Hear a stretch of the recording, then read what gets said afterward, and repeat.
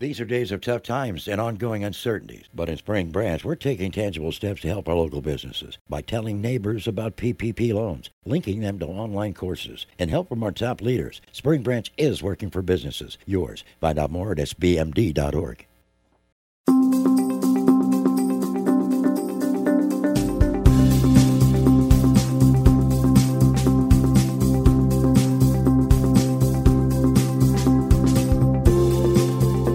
Hi, everyone. Welcome to Looped In. This is the Houston Chronicle podcast, all about real estate. The dirt, the deals, the people, the places, it's all here. I'm Nancy Sarnoff, real estate reporter with the Houston Chronicle, and I am here today with my colleague, Rebecca Schutz. Hi. Hi, Rebecca. How are you doing? I'm doing great. Good. So before we get started on today's topic, which is serious and important, can we talk about stairs for a minute? Tell me about stairs. Okay, so this morning I was working on the short story about a downtown office building that's being renovated, and I was looking through the architect's renderings they send, and sure enough, there it was. In a picture showing what the lobby was going to look like, an enormous staircase appeared. It's a staircase that's just kind of there for people to hang out on, and the developer calls it a social stair. An indoor stoop. Yeah, an indoor stoop. An office stoop. With multi-levels. Yeah.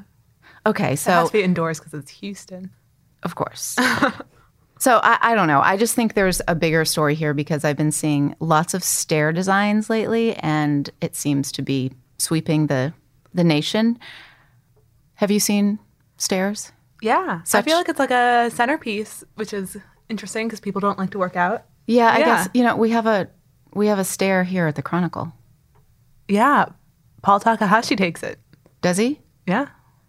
Do you think it adds He takes the elevator to the third floor, so he can take those stairs from the third floor to the fourth floor. But but as a design feature, do you think it adds? I don't hang out on it. Well, that's what I was going to say. It's not really big enough to hang out on. Yeah. Even though our space was designed not too long ago, maybe they just didn't know about the importance of having a social stair. Yeah, we could all be reporting on the stairs. Yeah. Having meetings. Meeting sources on the stairs. Yeah. Okay. Well, anyway, Rebecca, I don't know if you know this, but at the end of the year or at the beginning of the year, one or the other, we have a special Looped In show. Yes. I'm a fan. Oh, thank you. Well, so the Loopies are real estate awards, and we get the audience to vote. And one of the categories is trendiest design trend. And I just may have to declare that the winner this year without any voting. Oh. Stairs. Looped In has turned dictatorial. I feel strongly about it. Okay. Yeah. We can still let people vote, but there'll only be one option. Okay. So listeners, if you have any ideas for categories or even for... or if you have favorite stairs. If you have favorite... Oh, yes, we could do the best stair. Yeah. Okay. Like the stairs where people actually hang out. Right. There's one I saw that's actually in existence. You can experience it in real life downtown at the Capitol Tower. Have you ever been there? No. There's a food court down there called Understory. Oh, that's a cute name. Yeah. And there's a big social stair. Okay. Yeah. It's got chairs. Okay, we're going to nominate that tables as one of the good stairs. But you guys tell us about the other great stairs around the city. So should we get to our guest? We should. She's sitting right here. Okay. She's listened to us rant, or listened to me rant for a bit. Today we are joined by Sarah Smith. Sarah covers housing and nonprofits for the Houston Chronicle's Metro Desk. She just finished a big story about Independence Heights, a close-in neighborhood just north of the Heights that we've talked about on Looped In before, kind of about its path toward gentrification and how it's being stripped of its history, which is a common refrain in Houston's urban neighborhoods. Sarah, welcome to Looped In. Thank you for having me. I enjoyed the ranting. Thank you. How do you feel about stairs? I've never thought of them in this way before. Maybe because I'm the person who always trips up or down them. This might not be such a good trend for me to participate in. All right. Well, let's get to our topic here. So Sarah, you spent a bunch of time in Independence Heights. Can you just tell us a little bit about the neighborhood, what it's like, and kind of a little bit about the history? Yeah, it's a super interesting neighborhood. It's just outside the Loop. Parts of it still have this very small town feel where people definitely know each other, know each other's whole story. The old houses are these like one-story shotguns, low-slung bungalows with parts like windows maybe dating back from the older parts of the like the early parts of the 1900s. And then you have the new development that's coming in. So right next to these old shotguns, you'll have a townhouse that looks like it was picked up from the Heights and plopped right down next to it. Mm. And like the history of the town itself, or I guess what used to be a town, is fascinating. It was the first Black incorporated city in Texas. They incorporated themselves in 1915, stayed on their own for 14 years, and then voted to dissolve so they could be annexed into Houston. Okay. One of the things that you point out in your story is that lots of the existing residents are starting to get letters, or they've probably been getting letters for a long time from people that want to buy their homes. Yeah, I mean, you go through the neighborhood and you can see all these signs like, I will buy your house for cash. Mm-hmm. People get letters, people get text messages even asking if they're willing to sell. Wow. It's this really hot neighborhood right now for development, house flipping, because the Heights is pretty much full. It's so expensive to build, buy, mm-hmm. sell there. And Garden Oaks also is pretty full up. It's this really perfect spot for development right now because it's just outside the Loop with a straight shot to downtown.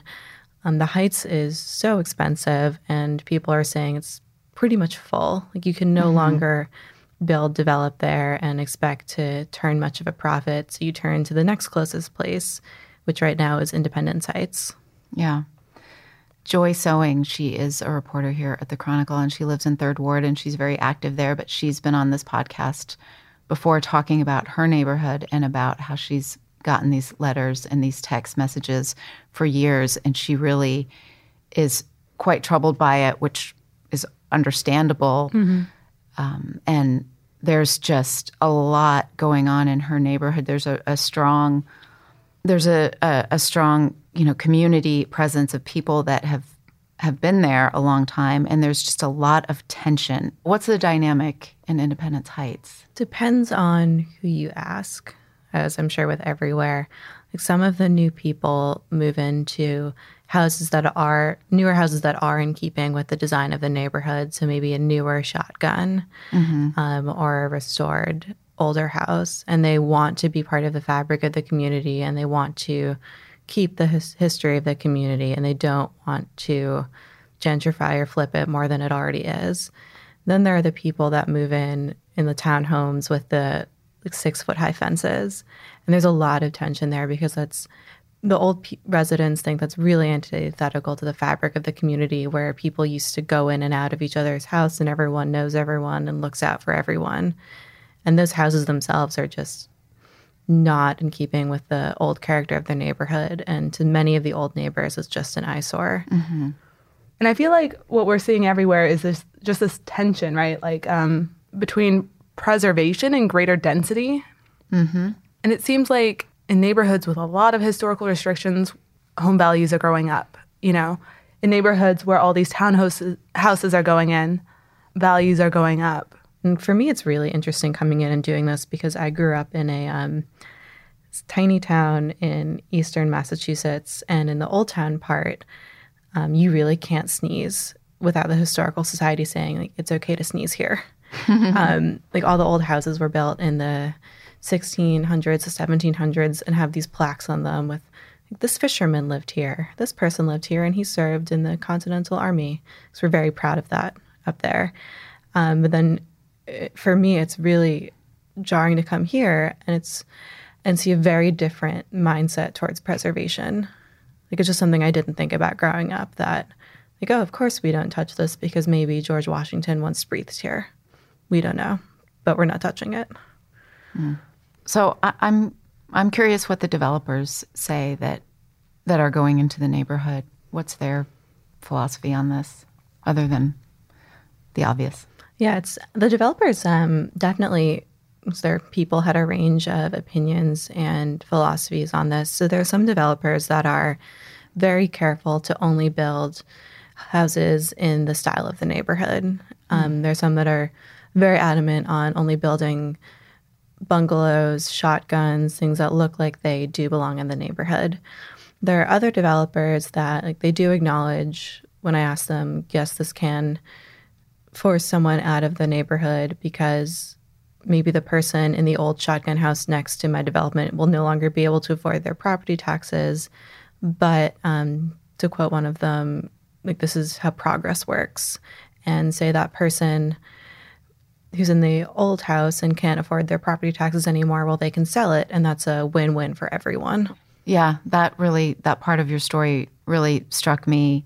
There's a quote from a developer in your story that I wrote down. When their children inherit, they can sell for much more. They either pay more taxes or it's giving them a great investment opportunity to sell and invest somewhere else.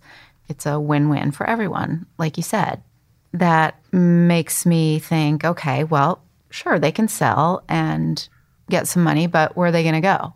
Where are they going to move? This is an issue that's happening in neighborhoods everywhere. I mean, I understand that logic that the developers are using, but it's not that simple. So, and taxes. When they stay, they see higher tax bills every month. I saw in your story, builders are building homes from $200,000 to $400,000 roughly, and a $400,000 house is around $10,000 a year in taxes, and that's a lot. So obviously people are facing a lot of pressures. What are some of the ways people are dealing with it that you've seen? So there's been work to get some historic preservation protection for parts of the neighborhood. It's a national historic district, which doesn't really afford any actual physical protections. The only real protections come from a local historic designation. They have 2 blocks that have that protection. So those houses can't be torn down. And then there's 1 house outside of those 2 blocks that's also protected. And there's so much development popping up that it's really going to be hard to make a contiguous district. So the next best option for the community is to preserve the individual houses. So I know they're working on that. The other big thing that Nancy, you just raised was property taxes. So they're working on a bill that they've got some members of the Texas state legislature interested in that would provide a heritage tax exemption. So basically, if the house has been in the family for, I think that what they want is 50 years, and there's a descendant of that family still living in it, you'd be exempt from property taxes. People need to think thoughtfully about how to let families stay. It's only going to become a bigger problem. It does remind me of the initiative in California to freeze property taxes. Right. And similar reasons were given that property taxes were raising too much, especially for people on fixed incomes. Why don't you freeze them? And, California school systems have gone from being one of the best in the nation to, I'm not sure where they rank now, but they're not as strong as they were.